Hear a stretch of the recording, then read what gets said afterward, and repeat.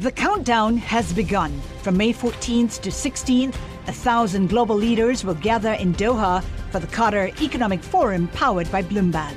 Join heads of state, influential ministers, and leading CEOs to make new connections, gain unique insights, and uncover valuable opportunities in one of the world's most rapidly rising regions.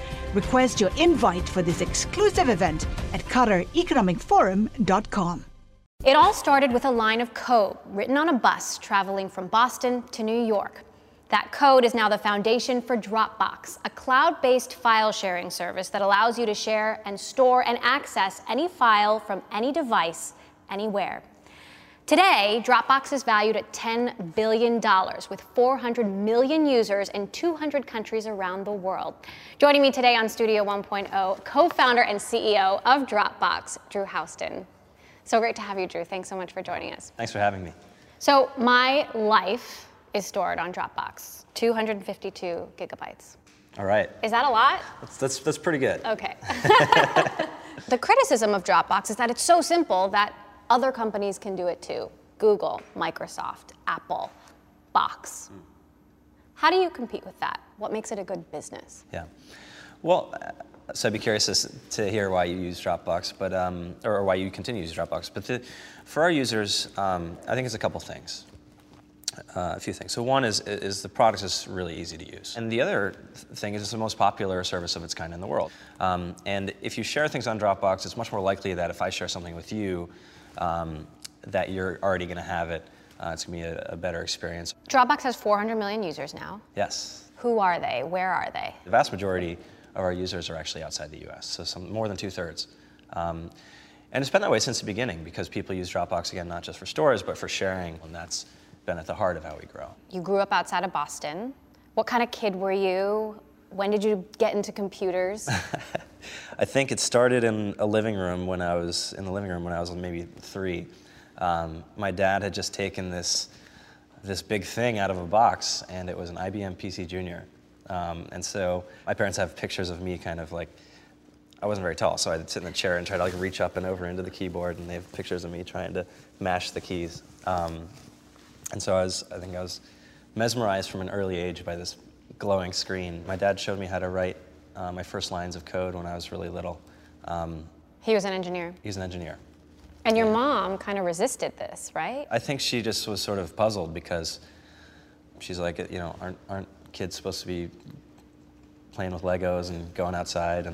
And they definitely urged me to, or made sure that my siblings and I had that kind of balance. So you went on to MIT.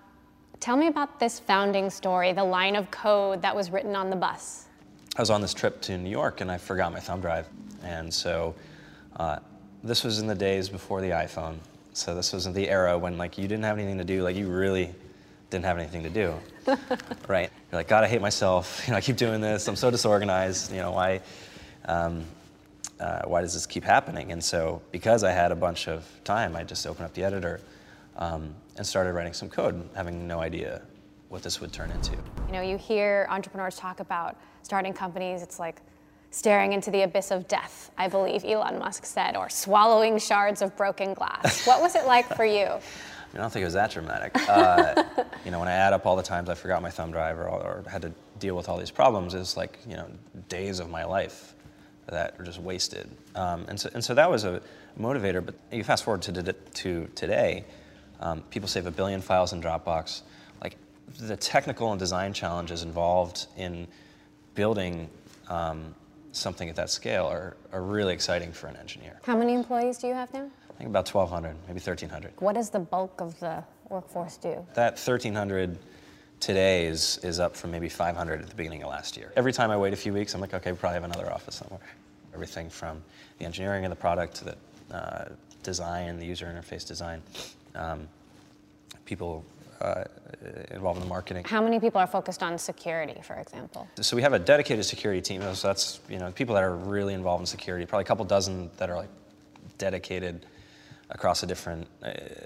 There's all these different facets of security. And more broadly, you think about people who build our infrastructure or sort of are responsible for the reliability of the service, and it's much bigger, probably an order of magnitude bigger than that. What does the office of the future look like? Well, I think there's a lot more freedom. In the old days, you would show up at work and they'd issue you a laptop and a phone and they say you must use these things. And now, as we all know, we have a lot of choice, right? And people are using all kinds of different devices. And so people, I think that's become a basic expectation of anybody at work wants to have choice. And Dropbox is instrumental to that because we support all the different platforms. The other thing is people expect to work on their own terms, right? So they want to be mobile, they don't want to be tied down to any one environment. And a big part of what people love about Dropbox is that they can be free to work from anywhere. And all this choice means there's a lot more fragmentation. If you've got stuff in your calendar, you got stuff in your email, you got stuff in your Dropbox. And so it's kind of a mess. And so a big thing we think about is how can we tie together all these different things that you use. But I think that expectation of freedom and seamlessness is something that's really important, and it's a big area of our focus, is there's a lot of things we can make easier. Those 400 million users, how many of those are paying customers? Most people are using the product for free. And if you need more space, you can buy more. Now, Dropbox is in 8 million businesses. That's up from 4 million even just maybe a year and a half ago, or 2 years ago. And we have 100,000 paying business customers. Who are like the biggest Fortune 500 companies that you've signed up? The vast majority of the Fortune 500 are using Dropbox in some capacity. But there's a lot of household name kind of companies using Dropbox, from the Under Armours of the world, Hyatt Hotels, and every quarter we're adding big new customers. What's been the biggest challenge in terms of penetrating the enterprise?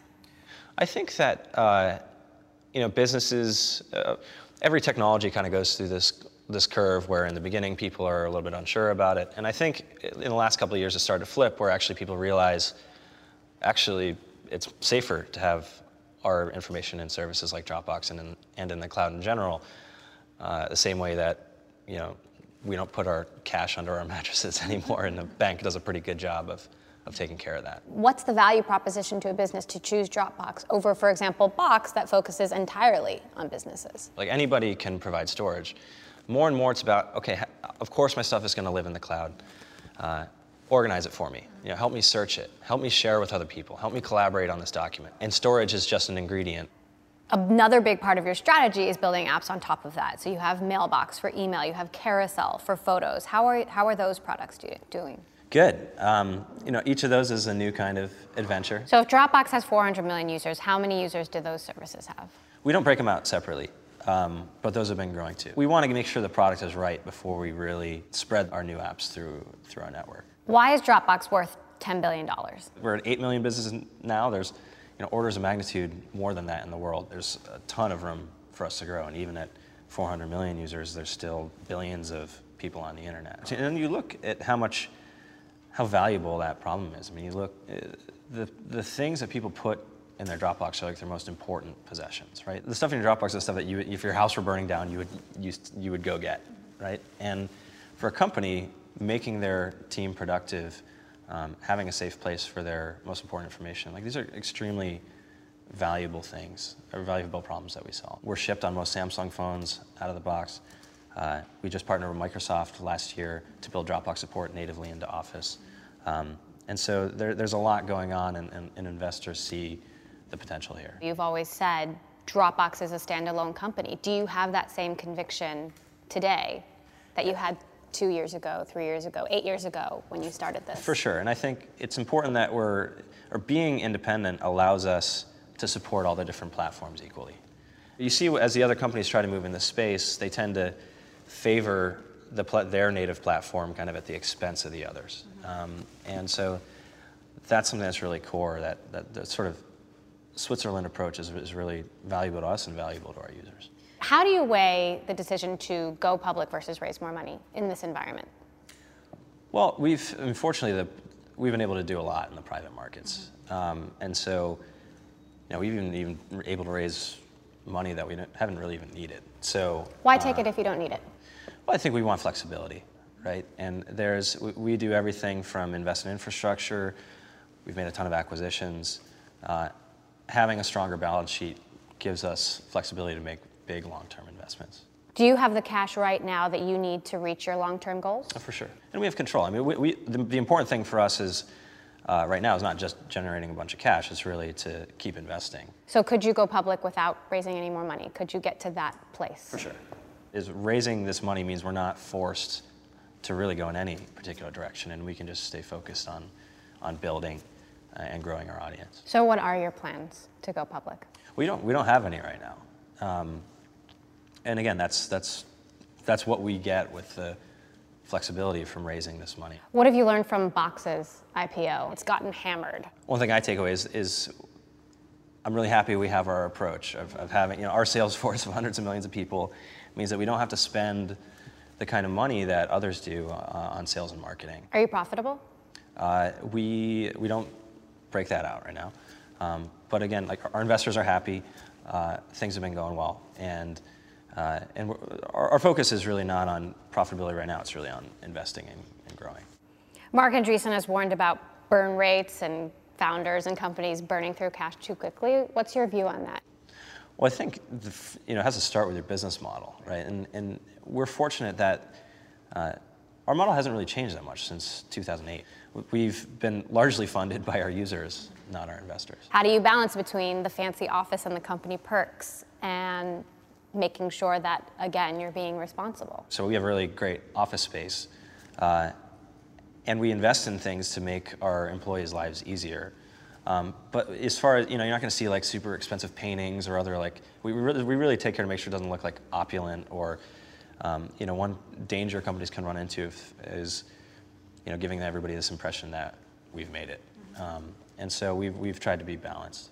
One of the things I've heard, and this is just word on the street, but that Dropbox is losing some talented engineers. How hard is it to keep good people? I think that's all part of the war on talent, is sort of sowing information like that. Okay. So it's not happening? No, so certainly people, it's like a sort of circle of life. It's not, people don't join any company and expect to stay there for their entire lives. But no, our recruiting numbers have been better than ever. Really? We're growing an engineering team faster than ever.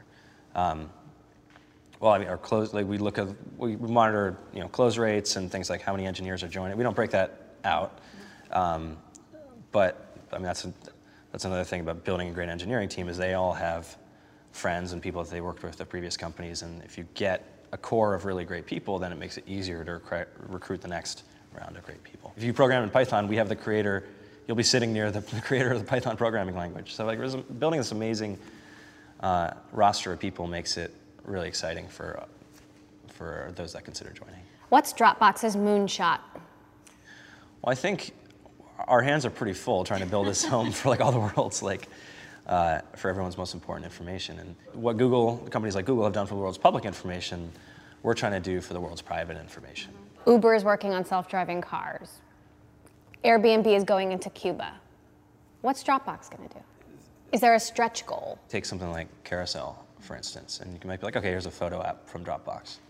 But when you step back, we're like, okay, I had this problem of my photos are in 100 different places.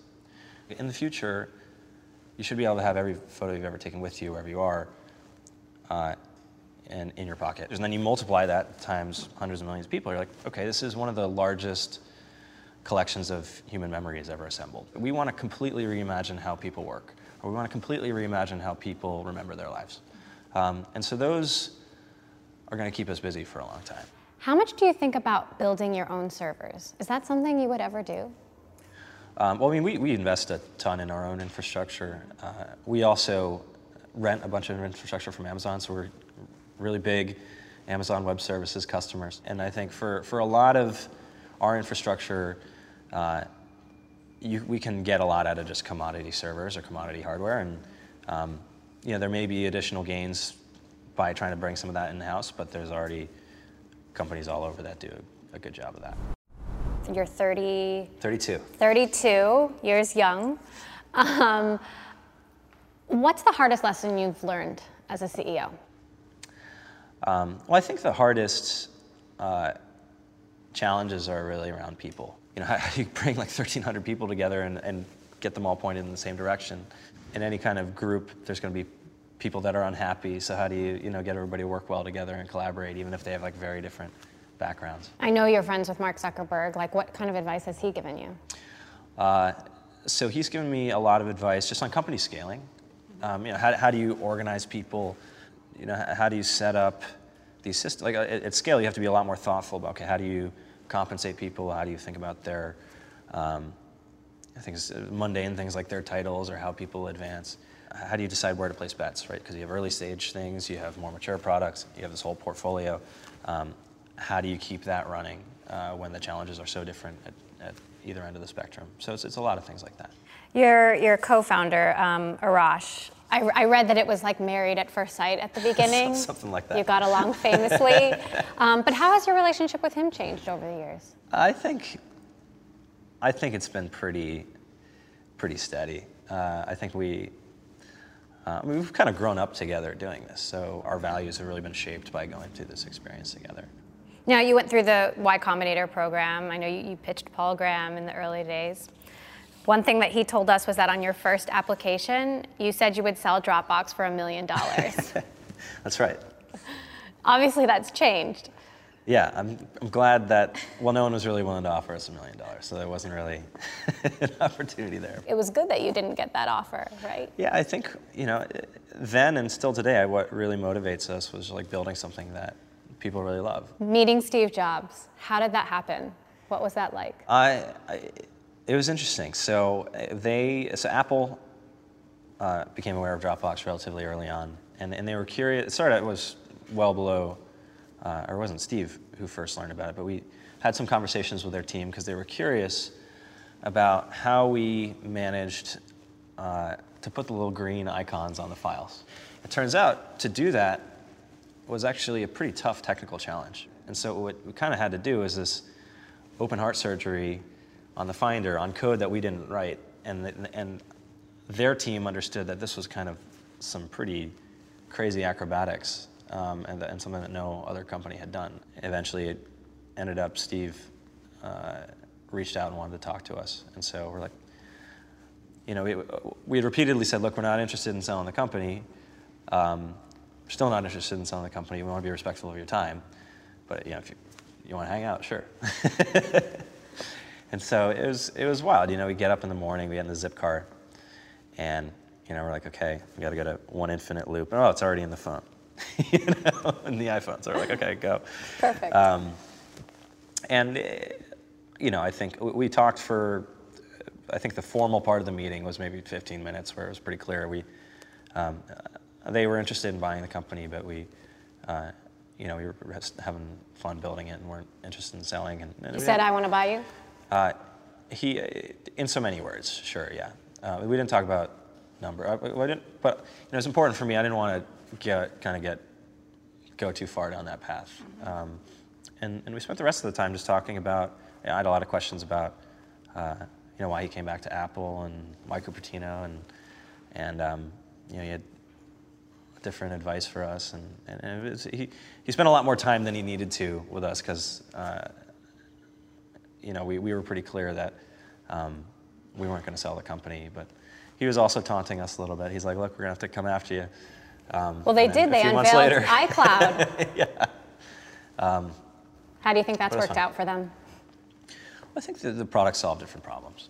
What people really love about Dropbox is that it is so much easier to use. You're not locked into any one platform. I mean, obviously, Apple had a huge problem. iCloud wasn't hacked, but people's passwords were hacked. How do you make sure that doesn't happen to Dropbox? We have teams, account security teams, of people that think about, okay, what can we do even if you are kind of sloppy with your passwords or reuse things? We try to proactively identify suspicious behavior and things like that. So we go at it from a whole bunch of different angles. How has your personal life changed now that you're rich and famous? I think people would be surprised. It's not actually that different. I mean, I still spend most of my waking hours thinking about Dropbox. You've been on Silicon Valley, an HBO hit show. Yes, I had a very important role, standing there at a cocktail party. It's fun. I think I look at all this as kind of just a new whole series of interesting experiences. What's next for Drew Houston? Well, we've got a lot of work to do. What do you want your place in Silicon Valley history to be? Well, I think Arash and I both, the two things we really care about are, one, we want to create like a great company and a place where people can do their best work. And our culture is a little bit. I mean, we admire all the other companies, but we have our own distinctive culture, and there's a handful of aspects of that we really want to preserve. For me, it's really, okay, how do we, we're at a pretty big scale now, like what does it mean to get to 10x that? Or, we solve a lot of problems for people today. What are ways that we can go even further and, build this kind of treasure? Like this home for everybody's most important stuff is something that matters to a lot of people. At any point, have you ever regretted not selling to Steve Jobs? No. It's, there's good times and there's hard times, but it's all part of the adventure. All right, Drew Houston, thank you so much for joining us. This was awesome. Thank you. It's great to have you here.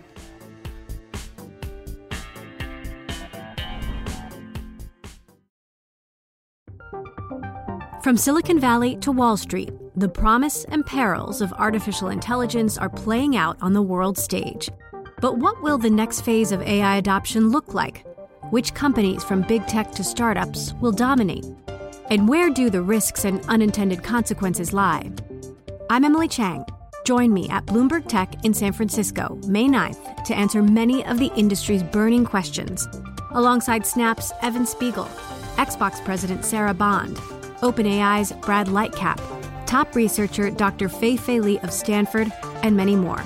More details and just a few tickets left at Bloomberg.com/TechSF.